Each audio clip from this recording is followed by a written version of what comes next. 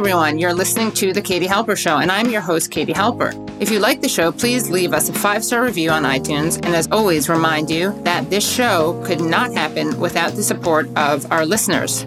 To support the show, visit patreon.com/The Katie Halper Show, where for just $1 a month, you can help make the show happen. And for $5 a month, you'll qualify for great bonus content, including alternative podcast feed and rarely seen clips that aired on our live shows.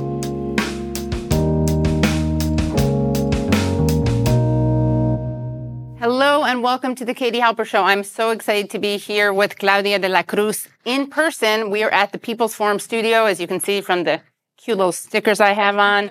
Welcome to the Katie Halper Show. Make sure you subscribe. You hit subscribe and then the bell. And Claudia, I'm very excited to be talking to you. I'm very excited to be here. And thank you. Yay. We are going to play a clip of you. So Claudia, by the way, is an organizer, a mom, co-founder of the amazing space, the People's Forum, a theologian, and she is running for president with the PSL, the Party of Socialism and Liberation. And you recently, I'll talk to you. You recently were at BlackRock. You disrupted BlackRock to call out their war profiteering. Tell us why you chose BlackRock, what happened, and then we'll watch the video of you at BlackRock. Well, November 9th was an international call for action in solidarity of Palestine. And so there were many actions that took place across the United States and across the world. And we decided to interrupt the business as usual that BlackRock continues to do, mostly because a lot of people don't know who BlackRock is and what they do. And, they make money out of death. They make money out of, they invest in 5 of the biggest war profiteering corporations. So Lockheed Martin is one, which actually on October 8th reported to have an increase in their sales of stock, precisely because there was a war that was being waged against the Palestinians. And so, there's Boeing as well. And again, the big 5 corporations that are profiteering from war are heavily invested on by BlackRock, who spends over $30 billion in investments. It's also very interesting to note that the CEO of BlackRock has also investments in the New York Times. And so you see, just how colluded, just how entrenched these different fronts are to wage war and also to report war in a way that benefits capitalism. And so we know that Citibank is also one of the leading forces and investors in war, and many others, Albeit Systems as well. And so what we are attempting to do is identifying those who are profiting from the slaughter and the genocide in Gaza, but also around the world, and stop them, because there's no reason why they should continue with business as usual. There's no reason why they should continue to go and sleep a peaceful rest, while children are being bombed, while hospitals are being, life-giving infrastructure is being destroyed elsewhere. And BlackRock has also, been a point of disruption in Zimbabwe and different parts of Africa.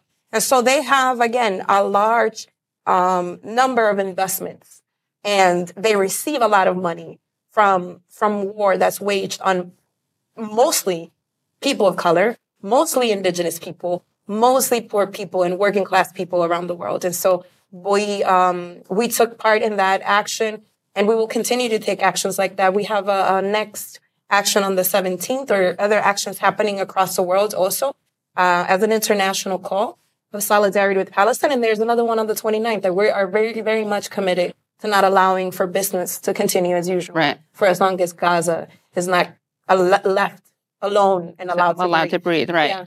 And are those events you can tell us about, or are they going to be surprises? Well, there's a couple of surprises. There's folks that in New York City right now, there's a lot of folks that are going out and are speaking with businesses, local businesses, to be able to have the economy have a level of impact. And actually, a lot of local business owners are agreeing to close that day, to close on November 9th, in November 17th, in solidarity with Palestine, because the overwhelming majority of New Yorkers are opposing genocide.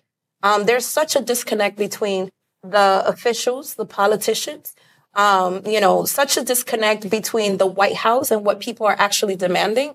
that is uplifting very sharp contradictions in, a government that calls itself a democracy, a state that calls itself a representative of the people. And when the people are demanding for them to stop supporting genocide, they completely disregard and reject the call and actually pump in more money into war. And so, yeah.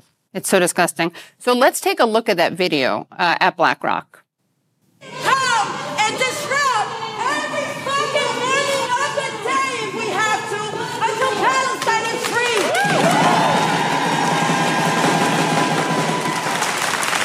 BlackRock profits from death. They profit and invest in the death of Palestinian babies. How dare they? How dare they go back home and with the same heads that they invest on weapons, killing hundreds of thousands of babies, because we have to take into account this shit started before October 7th. How dare they go back home and with those same... How was the reaction to that? The reaction, well, in terms of I think that there's been a lot of support for the action. I think that people understand, how disgusting it is to have corporations like that in the United States. I think that capitalism is becoming ever more apparent to people and how harmful it is, not only to the working class people in the United States, but also the working class people globally, because capitalism is a global system. And so these corporations are making killer profits, literally and figuratively, they are making killer profits from death. Right. When you see the levels of negligence of the state in regards to people in the United States, with the levels of homelessness, with the lack of access to healthcare, it's a neglect that is deadly, that it costs the lives of millions of people every year. Millions of people die as a result of poverty in the wealthiest country in the world. And you have these huge corporations that are making investment in death. They're not investing in infrastructure. They're not investing or supporting anything that has to do with life-giving projects. But they are making a killer profit by the deaths of people. And even though BlackRock doesn't necessarily manufacture weapons, it doesn't produce weapons, again, it supports and invests in those manufacturers of weapons and the technology to surveil resistance and surveil and oppress people elsewhere. And so I think people are coming more, the tides are turning. I think that there's a large group of young people that have seen the dysfunctionality of the system, that have seen how they've been lied to and how their parents have been lied to, and the ways in which we have been, again, neglected and our needs are not being met. And Palestine was just kind of it's a microcosm of all of the different fronts of struggles that we experience. And therefore, for a lot of these young people to see that there was a response that was affirming of Israel as a colonial, apartheid, genocidal state has created a sense of indignation that I think as activists, as organizers, as educators, as people that are concerned with justice, we need to be able to take this moment and intensify struggle, because it's a very deep moment of radicalization for the majority of young people in this country.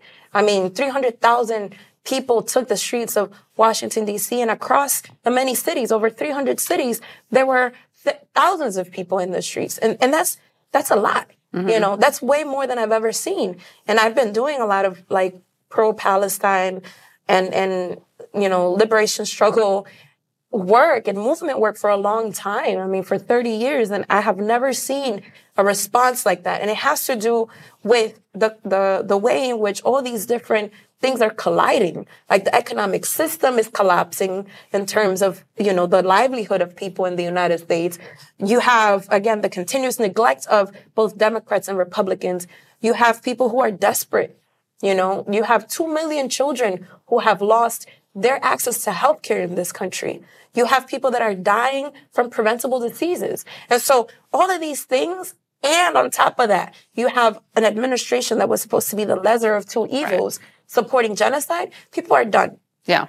So we're going to talk more about your campaign, your your movement. But sticking with Israel, I want to talk to you more about why the United States stands so unwaveringly with Israel. And here, giving us a hint, is none other than Joe Biden. So we have a videotape of Joe Biden. This is from 1986. If we look at the Middle East, I think it's about time we stop, those of us who support, as most of us do, Israel in this body, for apologizing for our support for Israel. There's no apology to be made. None. It is the best $3 billion investment we make. Were there not an Israel, the United States of America would have to invent an Israel to protect her interest in the region. The United States would have to go out and invent an Israel. So there we have it. Joe Biden saying if Israel didn't exist, we would have to invent it. So what does he mean when he says that? I mean, I think, and I want to kind of step back from Joe Biden and Netanyahu, right? Sure. Because I think the history goes way back. Right. And I should also say that he said this more recently than 1986. He said it the other day. Yeah, basically. And to understand kind of like they call it a special relationship. Right. That's how they and it really is a genocidal relationship. It's a relationship between U.S. empire and colonialism. Is a relationship that is rooted in maintaining dominance and sustaining capitalism. That's the relationship. Joe Biden is just a representative of that project. Netanyahu is just a representative of that project. And everyone that comes along in either of these projects is there precisely to support the projects, support U.S. imperialism, and support the colonialist state of Israel. And we see that with Obama and Obama's position. We see that with previous ministers of Israel. Like, it is the defense of the project. We see it that it's a bipartisan issue. Yep. Is an issue that both Democrats and Republicans take to heart, and they both understand that there's a special relationship that needs to be maintained. Like, we need to understand the United States stakes in the Middle East. While they were starting to pivot away from it, and pivoting to Asia, pivoting to China, it's still a very important region for the United States of America. And a lot of people may say and argue, the United States does what Israel wants them to do. And the reality of the matter is that it's kind of backwards. Yeah. Because Israel is kind of like an outpost. Right. It's a military outpost for the United States. And when you hear Biden speak about the project of Israel and how it needed to be invented, it needed to be invented precisely to preserve the interests of the United States in the Middle East, to keep all the other countries in check. Right. Right? We see it through sanctioning. We see it through occupation. We see it through the constant attack of countries like Iran, like Syria, like Lebanon, And so I think it's important for us to understand that this relationship goes beyond Joe Biden. Sure. It goes beyond Netanyahu. It is a colonial project that serves U.S. imperialism, and it serves to preserve the hegemony of the United States in that territory. And obviously capitalism, like the investment, the deadly investment of the United States of $4 billion a year to Israel is cheaper than having boots on the ground. Right. It's an outpost, like you were saying. It's cheaper than having boots on the ground. And it's also cheaper in the sense of they have Israel to do their dirty bid. Right. And so I think, again, it's very important for us to see it within that frame and that understanding that, we want genocide Joe out. But what we really, really need is to have U.S. imperialism out. Yeah. What we really, really need is to be able to end the colonial state of Israel. What we really, really need is to attack the global capitalist system. Because unless we do that, we're not resolving the issue that Gaza is experiencing, that Palestine is experiencing, or Haiti is experiencing, or Zimbabwe. Those are things, again, that we need to be really clear. For the United States, in its construct as a capitalist society and as the empire, it serves them to have projects like NATO. It serves them to have projects like AFRICOM. It serves them to have projects like the Southern Command. And it serves them to have Israel. It serves them to have Israel. And so I think, if we really understand what's happening and what the root of the problem is. We don't want to deal with the symptoms. We want to deal with the actual illness. Right. And we're going to talk more about your policy and your campaign. But first, tell me how you got into politics. Do you come from a radical family? Have you always had your politics? Did something radicalize you? I mean, I think, I come from a working class background. My dad was a laborer. He always called himself a laborer. He was a construction worker. My mom worked for the Department of Education in New York City for over 35 years with children with special needs. And so I come from a working class family. My grandmother told stories about the dictatorship in the Dominican Republic, which she, with very little academic studies, because she worked the sugarcane fields and the rice fields in the Dominican Republic, understood that the United States had his hands right. in backing that dictatorship. She understood that there was a, war that was imposed on Haitians by the dictatorship that was also supported by the United States. And so in her, That was the one that I think we called, he's a son of a bitch, but he's our son of a bitch. Yeah, Trujillo. Yeah, Trujillo. The dictator. Yeah. The Dominican Republic. And so my grandmother was born in 1932, and she lived and survived through, as a Black woman, the dictatorship of Trujillo. So even if I was not initially given theoretical foundations, in practice, just as a working class person coming from a working class background of Black folks who survived a dictatorship in the Dominican Republic, there was a level of politics that I couldn't escape. I was born in the South Bronx, which is the poorest congressional district in the United States. There were a lot of questions about why we had to go to the type of schools we went and why, we didn't get the things we needed, or why we needed to share, initially share an apartment that was a 2-bedroom apartment with 2 families. There were a lot of questions that were raised that were political questions, and that my parents, not as political people, but as people who understood the world, were able to give some sort of framing. And at the age of 13, when I was getting in enough trouble, my mom decided that, in her wisdom, that I needed to get more of a base, more of a foundation, more of a grounding, because I was getting into a lot of trouble asking all these questions. And she took me to a church that was a church founded on the principles of liberation theology.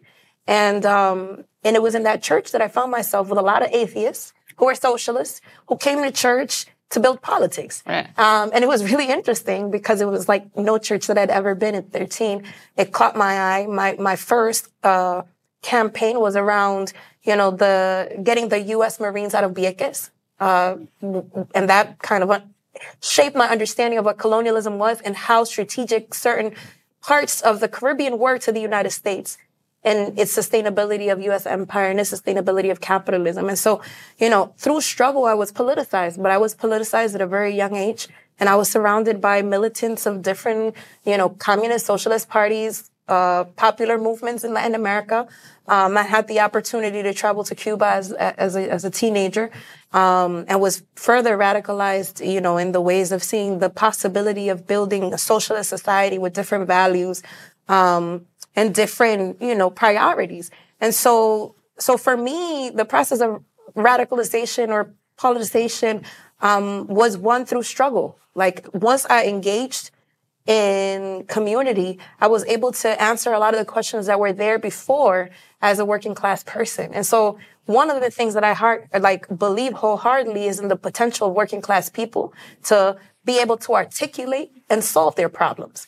There just needs to be given the space to do that. And so, not because of my own experience, but the experience of most people that I've met in the different spaces I've been in. You provide the space for people to reflect on their reality, to be able to find answers to the questions that are there and find collectively solutions to their material reality, and you have people politicized.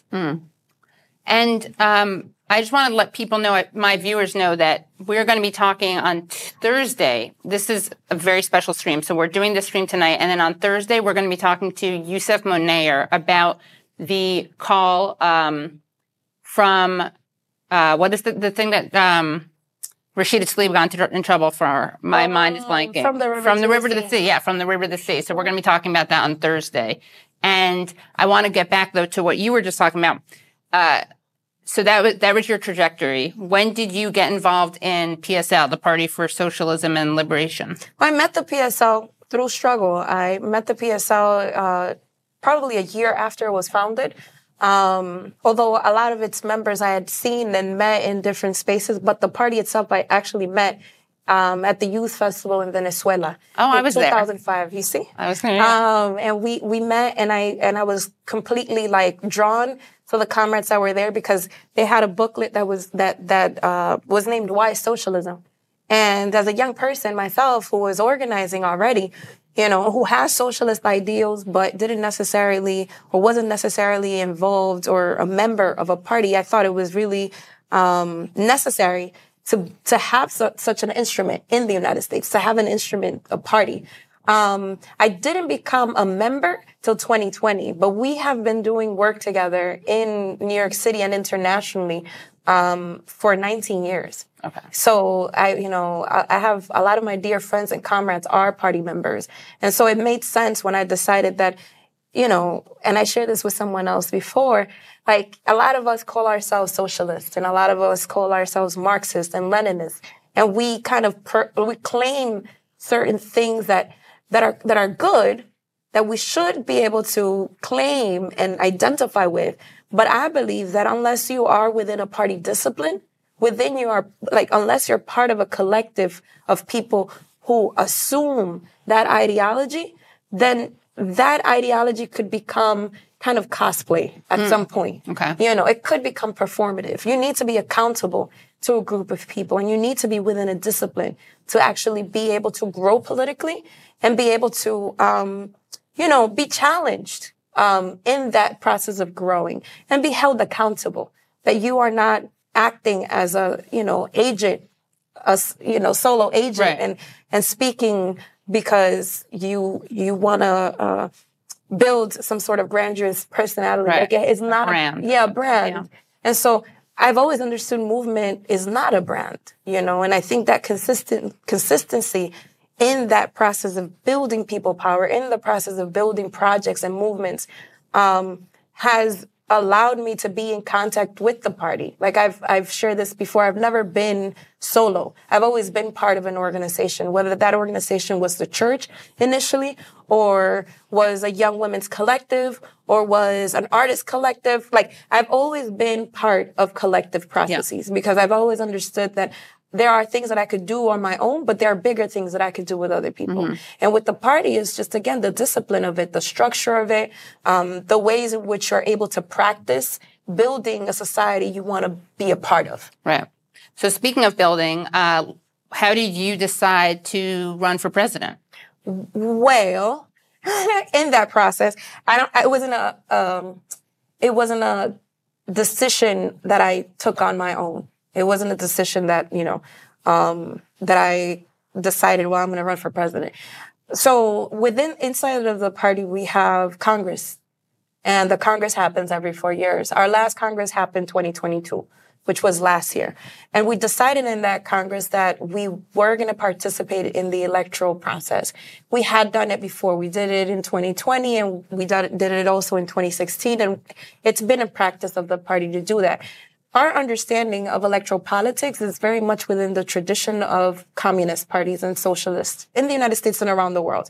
We do it because we understand it's necessary to have a political intervention in a moment where everybody's paying attention to elections. We do it because we understand it's necessary to uplift the sharp contradictions that exist in a capitalist society that calls itself a democracy, but that we know is not a democracy, that is a bourgeois democracy, that is a dollar democracy, that responds to Wall Street, that responds to the bankers, that responds to corporations. And so we do it as a process of kind of creating another pole. Right now it's a third party option. It's an option outside of the corporate duopoly. It is an instrument for folks to be able to understand politics beyond the every 4-year rhetoric that we've learned. Like we've learned that politics is something we do every 4 years, when in reality politics is something that we do every day and that we should do every day. Our every decision, our every creation, like production as workers, is a political act. Has to do with the economy. And so I think being able to deepen that consciousness is also part of our decision to be able to join in electoral politics, being able to put forth that understanding of politics and that understanding that we need a political instrument outside of the corporate duopoly. And more importantly, we need a political instrument that is socialist, that actually prioritizes people, puts people's needs first. We know what liberals do, and that is not socialism. And we know and understand that we need to work with a broad spectrum of people. However, we are here to be able to uplift socialist politics, socialist ideologies, and socialist values, because we understand that that is the only option outside of capitalism.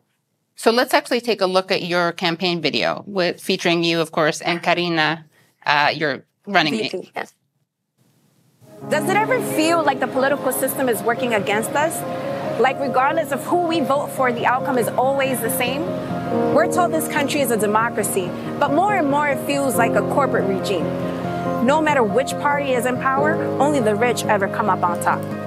Today, the richest 1% own more wealth than the bottom 90% of Americans combined. On top of that, heat waves, floods, and hurricanes are becoming a regular occurrence.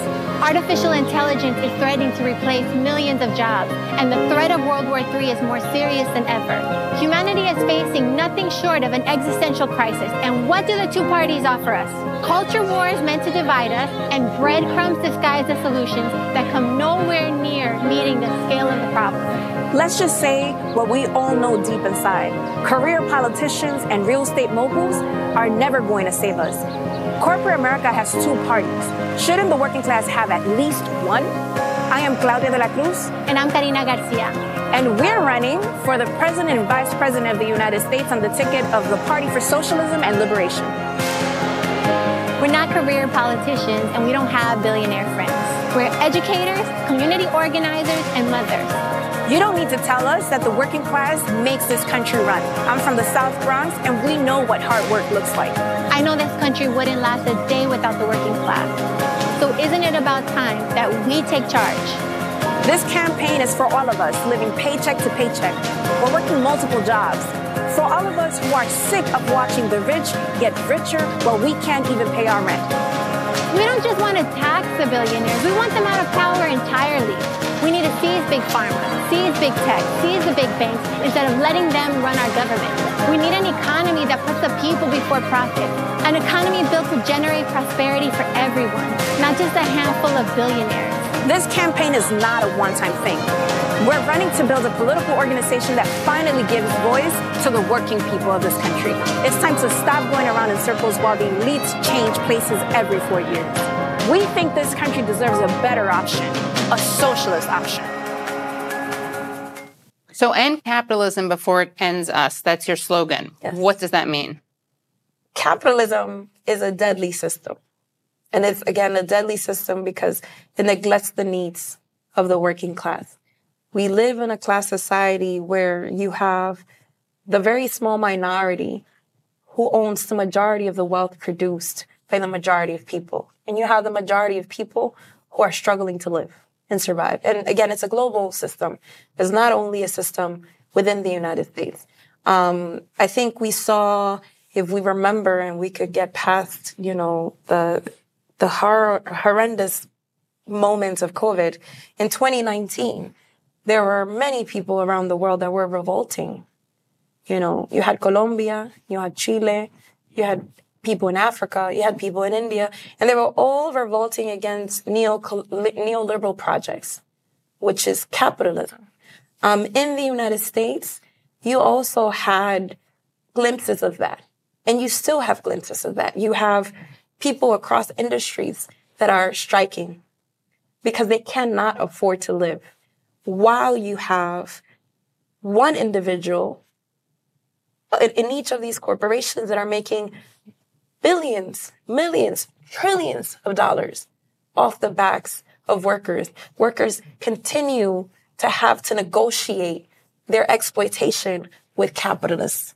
And so when we are saying that we need to end capitalism, it's precisely that system that does not care whether we live or die, because they will make a profit anyway. And so, when we're talking about we have in our platform, we can. There's things that we could do if we gain power as the working class, which is seizing the top 100 corporations. And what would that do? It would help reorganize society in a way where workers can decide how to spend the wealth that is produced by them. Again, we have a dysfunctional society where healthcare is collapsing. We have a dysfunctional society where education, as I was coming here, I received a message that Eric Adams, the mayor of New York, was going to hold a town hall meeting to share just, budget cuts around education. We're talking about the wealthiest city in the country. And you're talking about further budget cuts, while at the same time, New York State provides $300 million every year for that $4 billion that is given to Israel. And so it's not that you don't have the money. Right. It's that you are prioritizing, again, profit over people. And so if we're talking about seizing these corporations that, again, are making trillionaires out of individuals, while they're just sitting back and millions of people are being exploited, just think about the society we could build.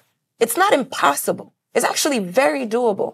And I dare folks ask themselves, is it really idealistic to think about the reorganization of society, or is it idealistic and crazy, insane to continue to think that capitalism will resolve actually any of our problems? Right. And I think that the insanity is actually thinking that capitalism will resolve any of our problems. And so we need to take more action. We need to engage in organized struggle, and we need to be ready to take power. We often talk about reforms, but for as long as capitalists have power of the economy, have power over politics, have power over what we produce, the reality is that reforms could be taken away from us at any moment. And they could justify why they're taking away those reforms. And so what we need as working class people, again, is to have the economic, political, and social power to build the society that we need to build. But we cannot do that under capitalism. And so how would you do that? How would you seize the biggest 100 corporations? Again, I think we need to be able to gain the political and economic power to do that. I think that there's masses of people that we need to reach. Ordinary people. If you speak to your Uber driver, if you speak to your person serving you coffee in the bodega, if you speak to construction workers, which is what my dad used to do, people are not able to live. Yeah. They have to make very, crazy choices every day. You're talking about mothers who have to pay nearly $45K in childcare to be able to work. That's the reality that we're in. And so for people in their day-to-day, understanding that the system doesn't work for them, they know it. They know it in their gut, even if they may not necessarily be able to articulate it and may not know what the path is. I think for us, those of us who are socialists, for the party, for people who are even progressives, the task is to be able to convince and build the confidence of working class people that it is possible for us to build a different society, that it is possible for us to build an instrument of the working class that is divorced from that duopoly that we know. But do we need to be able to gain power to be able to do that? Yes, we do. And that comes, again, at different levels and different phases and different forms. But I think we're in a critical moment where if the majority of the people are suffering and we're able to tap into that suffering and that consciousness and organize that, we could build a new society. So how do we do that? How do we seize the 100 companies? We need the majority of people in our side. Okay. And how do you do that? Well, organize. You got to organize. One of the things that I appreciate about the PSL is that it's not a 4-year party. It's not a party that shows up every 4 years that says, we need to build to reach the 5%, which we do. Because that allows us to be able to, as third parties, join debates, access different things. That is necessary. But there's another component to that we need. And again, it goes back to deepening the consciousness of our class. having our people understand that we are not in isolation, that we don't have to suffer everything we suffer alone, that we could be part of a collective process, that we could be part of a larger group of people, which is the working class people, and we could fight together. I mean, there's no bigger example of what we can do than all these labor struggles that are popping up. Like, there is no bigger example than the UAW comrades, folks that are organizing and are making strides. You know, the Amazon workers, the Starbucks, people are tired and they understand that they cannot do things on their own and they cannot do that outside of organization. And so I feel like it is a challenge and a task for socialists to be able to, first of all, proudly, boldly, and courageously take on the label. Yes, we are socialists. We believe in a new society, and start building instruments where we could actually build the movement that we need that is independent from the ruling class. And we cannot do that every 4 years. We have to do that every day. So I'm sure you get this question that I'm about to ask you. Trump is worse than Biden. Anything that you do that will hurt Biden is going to help Trump. What's your response to that? I'd say they have to read George Jackson. George Jackson used to say, fascism is here. You know, people gave us the scare with Biden's election. Like, we need to build an anti-fascist, anti-Trump coalition, and Biden won. Genocide Joe won. Is he any better? And he's not. And neither is anyone in the Democratic Party, because, again, it's about the project. It's about defending the U.S. empire and defending capitalism. And so when you're talking about Trump is a result. He's a product of capitalism. He's a product of what the Democratic Party and the Republican Party have done or have not done in relationship to his citizenship. And so when people are like, you know, anything that we do against Joe Biden or anything that we do against the Democratic Party, they don't have an understanding of politics, and they don't have an understanding of U.S. empire and capitalism. At the end of the day, these two parties have more in common with each other than they do with the large majority of people in the United States. It's a question of class interest. They're interested in sustaining and growing the capitalist system in the United States and growing U.S. empire and maintaining hegemony. That's what they're interested. They're not interested with whether we eat. They're not interested whether we have jobs. They're not interested in our, you know, how we invest in infrastructure or how do we invest in this and that for the people. That is not what they're interested in. In fact, you know, again, when we think about bourgeois democracy, it's not hard to think about the many moments in which people in the United States have taken to the streets to demand things that they've never been granted. And then when they are granted that is easily taken away. Roe versus Wade. Right. You know, they usually say, well, we don't have money for this, but we have money for that. They pin different struggles against each other. Yeah. Usually, you know, when this country does not suffer from a deficiency of funds. Right. It doesn't suffer from lack. In fact, it's abundant in its production. It's abundant in its wealth. And so we need to be able to, again, understand what they represent and what they're there for. They're not there to protect us. They're there to protect finance capital. They're there to protect their interests across the globe. And we are just political pawns. And for as long as we allow them to do it, they will continue to do it. Yeah, and I think this moment of Genocide Joe, as you called him, the way that Biden is reacting to Israel and the way he's enabling their genocide, I think has made a lot of formerly blue no matter who people reconsider that blue no matter who. Yeah. Because people were, you know, he was supposed to be better than Trump. And yeah, what Trump would be doing would be using more racist rhetoric than Biden. But Biden is, in some ways, sanitizing what Israel's doing. I mean, he's totally trying to sanitize it. The question is how successful he is, because hopefully you can see through him and how absolutely full of it he is. But I think this is a real wake-up moment for a lot of people. And then what's interesting is you get people who are angry at those folks, especially like Arab Americans who are saying, not going to do it again. I voted for Biden, I'm not going to.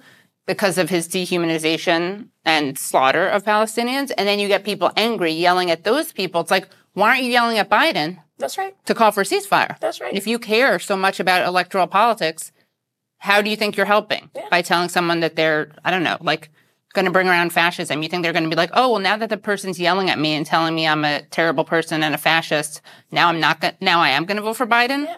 I mean, but we see like, for example, again, Biden is a symptom of the problem. Like Obama, in his response to Palestinians, was also Biden. Like, so sure. He took the same approach because ultimately the most important thing for Democrats and Republicans is the relationship with Israel. That they understand is a special relationship that they cannot break because the interests of the United States are the priority. Sure. And so I think, for those folks that are like, vote blue no matter who, it doesn't matter who comes in that, in that blue tag, is the same thing. And they defend the same thing. They are warmongers. I mean, in fact, a lot of the attacks to working class people have happened under Democrat rule in this country. From labor to immigration.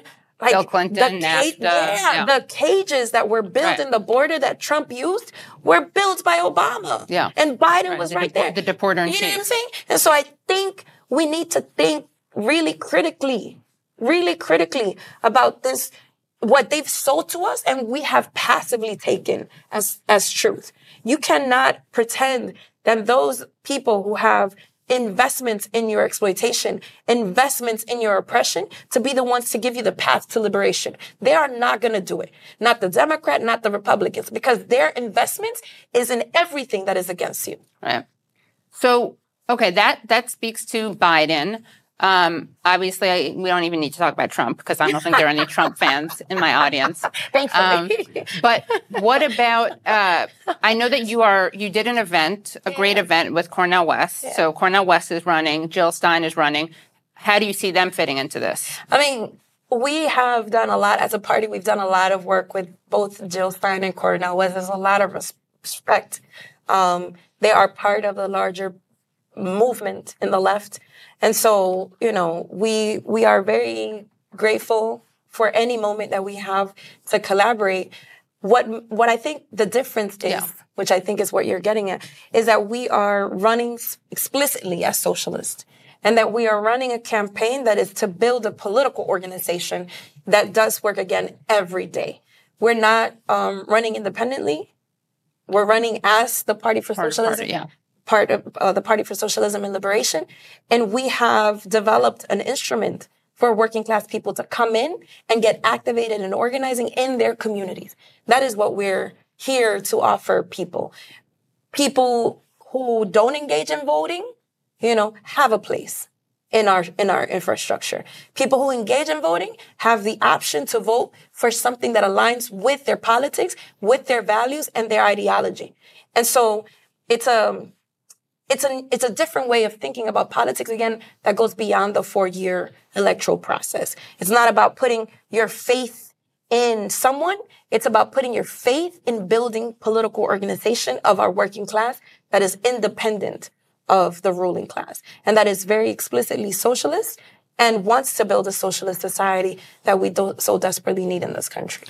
And another thing that you're... So you guys are like frenemies, you and Cornel and Jill? Oh, no. What could we call it? I wouldn't call it frenemies. Comrades, but running... With different, yeah. I think, I just want to use the word frenemies. I know, we're not frenemies.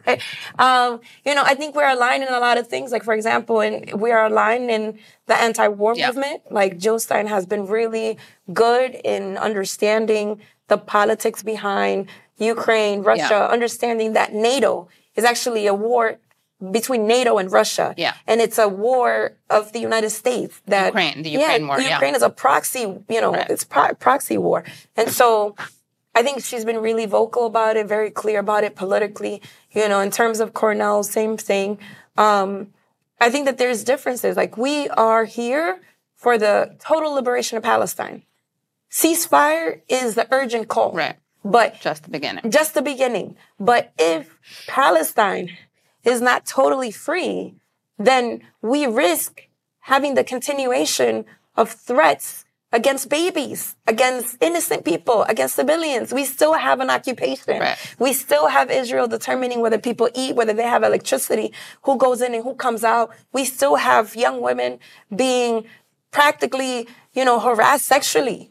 Because in prison, but also like going from one checkpoint to the next. Daily humiliation. Daily humiliation. Yeah. And so we want the total liberation of Palestine. And we say that with our whole chest. And we fight and been in the struggle for as long as the party has been there. Many of us before then, And so I think, there's a significant difference. And Stein and West don't have that same. I mean, I wouldn't necessarily say that they do or don't. Okay. But it's not as much as part there. Yeah, I think it's not as much. I think that there are, Cornell, when he initially came out, was talking about two sides of the story, was talking about, both, communities.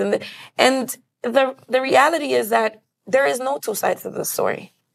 There is occupation. There is an occupation. It's those who are occupying and those who are resisting occupation. Mm-hmm. That's the story. Those that are being exploited and oppressed, and those who are fighting to liberate themselves. That's the story. To take up, and I even heard, it's like very similar to the line of AOC when she says, release the hostages. My son, who's 9 years old, understands that if you take up in war, you take prisoners, is because you need to trade them for other prisoners. And one prisoner is the equivalent of 1,000 prisoners that Palestinians have in Israeli prisons. Right now there's 10,000. And they're talking about 200 hostages while Palestinians have 10,000 in Israeli prisons being tortured. So it's also interesting because, what I can't wait for, I'm sure it's going to come out, but we know Israel has nothing but disdain for Palestinians. Of course. But what's interesting is that they don't even care about protecting the hostages. No. They're bombing the buildings. They're bombing everything. Yeah. And that is what I'm like, guys, you had one job. I know they're full of it, but this whole, they want to, their priority is cleansing Gaza of Palestinians, and they're not going to let these Israeli hostages get in the way of that. They're saying they're unrolling the Nakba 2023, which is bullshit because they never stopped. They've never stopped. Right. This has been ongoing. And the Nakba, for people who don't know, that means catastrophe or disaster. Translate in different ways, but it's Arabic for catastrophe, disaster, and it's a reference to 1948, the ethnic cleansing of Palestinians. 700,000 Palestinians were displaced. And since then, many thousands more, and now you have millions of people who are being displaced. That is what forcefully, violently displaced. Those who are not being killed are being driven out of their land. And so what to say, two sides of the story? No. There's no two sides of the story. The United States of America finances these people militarily and financially. It's not the same when it comes to the resistance of Palestine. And so that was a huge kind of we're not, I don't know how I feel about that. It's one thing to say, because it is true, we're anti-Zionist. We're not anti-Semitic. Right, of course. Because there are people who are Christian, who are Jews, who are there.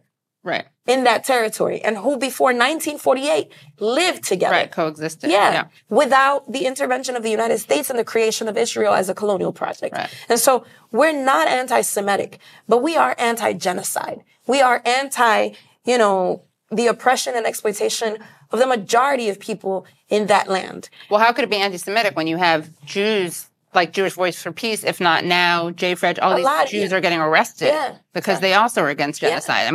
That's what's so scary about this, is Israel pretending to speak in the name of Jews. One of the silver linings of this is that I think it's getting harder and harder to pretend that anti-Zionism is anti-Semitism when you see so many Jews at the forefront of these protests. Some of them, not all of them, of course. But I think that there was for some of these folks, there was a hesitancy on October 8th. Yeah. Right after, to be able to take a bold position and say, no, wait a minute. The resistance is actually justified because we're talking about occupied people. There was a hesitancy because they didn't want to answer the question, do you condemn Hamas? Right. And I think for us as a political party, as a PSL, we had really clear line. We support the total liberation of Palestine, and we understand that resistance is justified when occupation is there. And what is happening is actually people breaking free from a open-air prison, from the concentration camp. That's what's happening. Yeah. And so for other folks, it was kind of the hesitancy of like, wait a minute, politically, how do we, and it's not that complicated if you have integrity, you know? Yeah. I mean, I think there are people who think that killing soldiers and kidnapping soldiers is different from killing civilians and kidnapping civilians, but I don't think that means that you change your position on the occupation. Of course, you can. And what about, tell us another part of your program, just looking at it right now, is cut the military budget by 90%, peace, not war with China and Russia. So tell us about your position on those two countries. I mean, for one, we're anti-imperialist.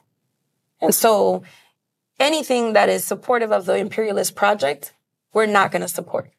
And we understand that geopolitically, China is growing economically, and is growing as a force in geopolitics and geostrategy.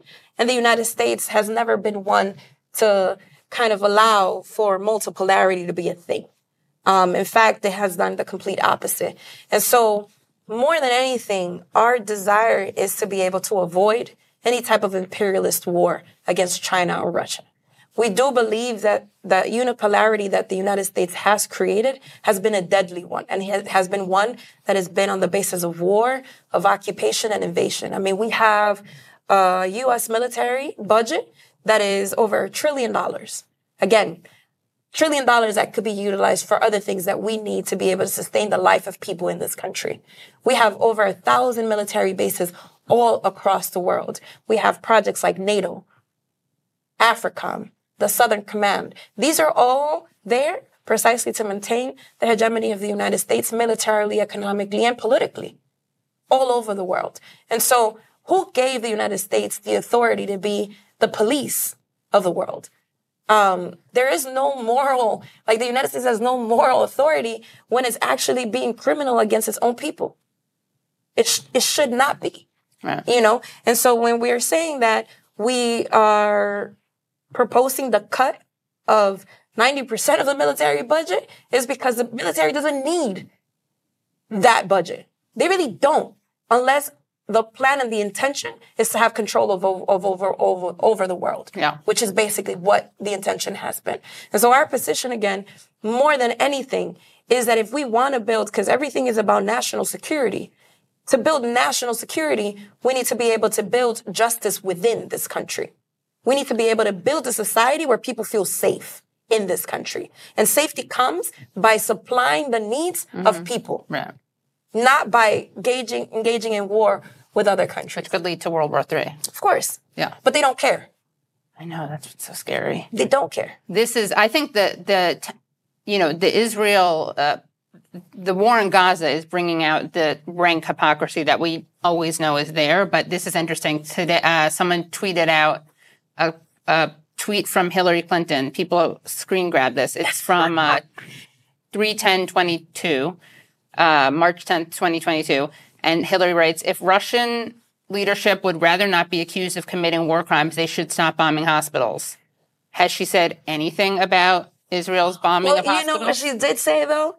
She did say that Israel had the right to defend itself. Yeah, of course, right? Because that's defending yourself. It's bombing refugee camps and hospitals and depriving premature babies of oxygen. But it shows also is a hypocrisy. And it's also racist. Whose lives is valuable? Right. Again, I'm going back to my 9-year-old son. Yeah. When this whole thing broke out, we were having conversations because people were in his school, gathering clothes and stuff for Ukrainian refugees, right? Yeah. And we engaged in a conversation, and he said, because he knows about Palestine, he knows about the Gaza Strip. He wears the keffiyeh, right? He wears the keffiyeh in his head. And he said, why don't they do that for Palestine? And it was a 9-year-old who asked that question. Why don't they do that for Haitians? Why don't they, why don't they do that for people in Africa? They will not even voice concern, because for them, people living in these territories are not human. Just like people in the South Bronx are not human. They're so disconnected from the realities of poor, Black, brown, indigenous people in this country that they don't even acknowledge people's humanity. And so for Hillary Clinton to put that out, man, she's been thinking, like, that's how she thinks. Yeah, of course. That's how they She doesn't want a ceasefire. That's all how all how they think. She's consistent, to her credit. She's very consistent. Very anti-Arab, whether it's Libya or Palestine. Very consistent. Yeah. They're not falling out of line. They know. That's who they've always been. That's who they've always been. That's why I'm saying, like, to think about vote blue no matter who as an option, as something that will change, has it changed? We've been playing this game for how many decades now? Right. It hasn't And changed. every election, this is the election that everything's at stake. You know. But I think it is interesting that the Biden response, I think, is kind of poking a hole in that for people who used to be. No one really identifies as blue no matter who, because that's kind of a pejorative term. Yeah. But people who I used to think really would prioritize no matter what, we got to focus on getting Trump out. I think with this Biden thing, people are just not, they don't see that as a moral call anymore, because they are rightfully disgusted with Biden's response. And like you said, it's not unique to Biden. But yeah, I think that this is shattering the idea that the Democrat is always better. Yeah. Yeah. I mean, I think ultimately, too, we need to look at the large population of people that don't vote and why they don't engage in voting.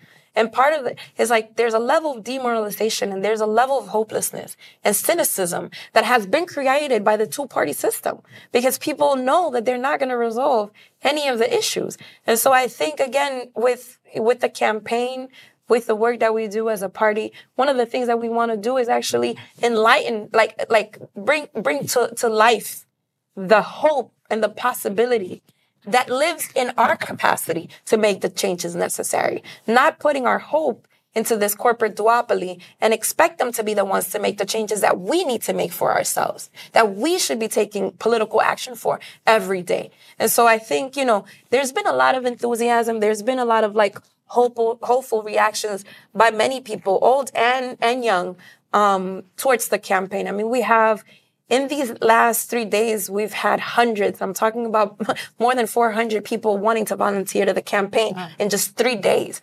Like, people are looking. They're looking for something. They have been given poison every day of their lives. They're looking for that clean glass of water. They're looking for something that they could invest time, energy, and hopes in, aspirations in. And so I feel like, only working class instruments can provide that. Only working class spaces can provide that with the character and the disposition and the commitment to build a new society. But again, not every 4 years, but every day. Right. Now, going back to the every 4 year part, though, where do you guys have ballot access? In 2020, we ran a campaign with Gloria La Riva. So shout out to Gloria. She's been amazing and a huge part of the party. In 2020, during COVID, we were able to get access to 15 states in the ballot. Our desire is to be able to surpass that now. And so we're doing a lot of work right now in organizing the groups of petitioning that are going to happen because each state is different. Like, for example, in New York City, to be able to get in the ballot, you need close to 90,000 signatures. And 90,000 because they need to be verified. Right. Reality is 45. So you need to get the double to be able to verify and make sure. So you need 90 for the 45. Exactly. And so there's and again, a lot of it is money. A lot of it is, how much money do you have to run these petition drives, to do this campaigning? How many volunteers you have? And every state, again, has a different law or a different number. And so we're organizing that as we speak. And so we're really excited. Again, because it has to do, yes, it's not a protest vote. It's a vote to be able to build a political project, a political instrument of the working class that will gain the power, the force of the working class to be able to compete, as we should be able to with capitalism. I'm going to ask you like a corny question. Who are your heroes? Oh my God. You know what? You know what's interesting? Most of my heroes have been locked up. That's a good sign. Political prisoners. And so I had the immense pleasure, and I share the picture with you, because one of my biggest inspirations and references is Layla Khaled. Oh, yeah. I read Layla Khaled's autobiography. I think, forever, whoever is watching, they should totally look up Layla Khaled's autobiography. I think that there's a PDF online. But can you just give like a short summary of who she is? Well, Layla Khaled is a legendary historical leader of the Palestinian struggle and the liberation of Palestine. And she did a lot of direct actions that landed her in prison. And then, she had to do 6 surgeries to do it again. Yeah. So she didn't have enough doing it once. Right. She went on and did it again. And she wrote a book, her autobiography. And in her autobiography, she mentions the Caribbean. And it was a first time for me. I mean, I grew up in that church that was international by character, but was internationalist in politics and conviction. And I remember reading that book at 17 and saying, why is this Arab woman writing about the dictatorship in the Dominican Republic and talking about Puerto Rico? And it was, for me, it was like shocking. Like, you have this life where you are engaged in struggle and you talk about, just her life as a woman in struggle and politics and all these different things, and you highlight what's happening across the world. Like, and you're committed to that too. And you find the interlocking relationship between these struggles. And so for me, it was huge to read that. And I've reread it, many times over. And I had the opportunity to go to South Africa for Dilemmas of Humanities, which is a conference that has happened and brings together over hundreds of political organizations, parties, and popular movements together. The first one happened in 2004, the second one in 2015, and this third one happened just recently in Johannesburg, South Africa. And she was invited to come, but I didn't realize that we would be in the opening panel together.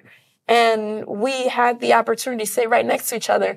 And I've never really gotten like that celebrity thing, like star. Never. And I've met a lot of people, like, Fidel is another one that for me is like, Fidel Castro is a huge reference for me.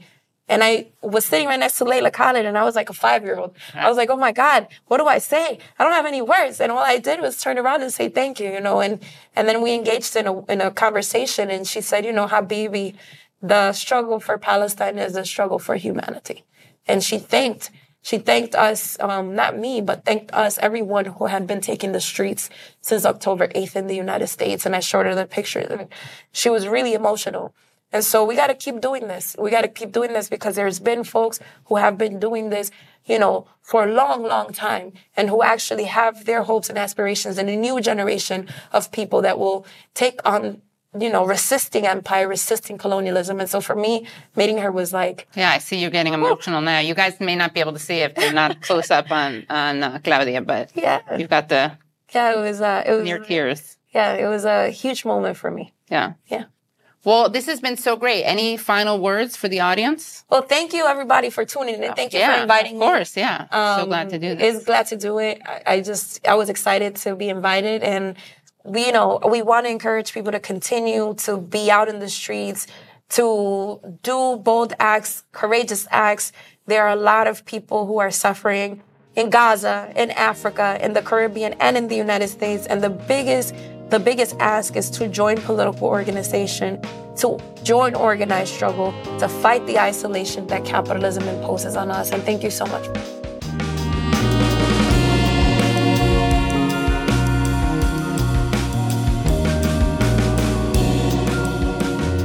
Thanks again for listening to The Katie Halper Show.